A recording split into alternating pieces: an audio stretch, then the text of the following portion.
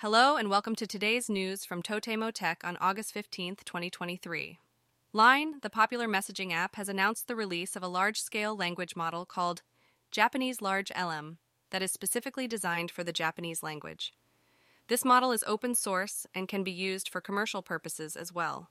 In other news, a collaboration between IT venture TELUS and SourceNext has led to the development of a non-contact monitoring device called POM.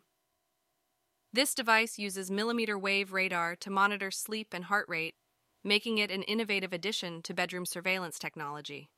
Moving on, a recent survey conducted by Job Soken, a research and consulting firm specializing in careers and work styles, revealed that more than 60% of respondents prefer teleworking as their ideal way of working during the summer.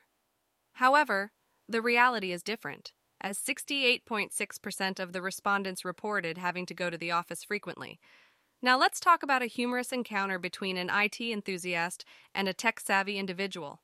The conversation revolves around the comparison of storage capacities, with the IT enthusiast boasting about their 32 GB PC, while the tech-savvy individual casually mentions their 512 GB smartphone.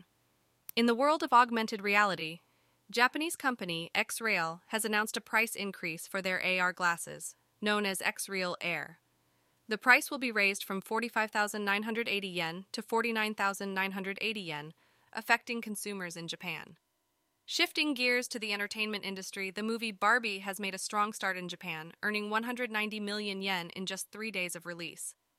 However, the film faced controversy before its release due to promotional activities.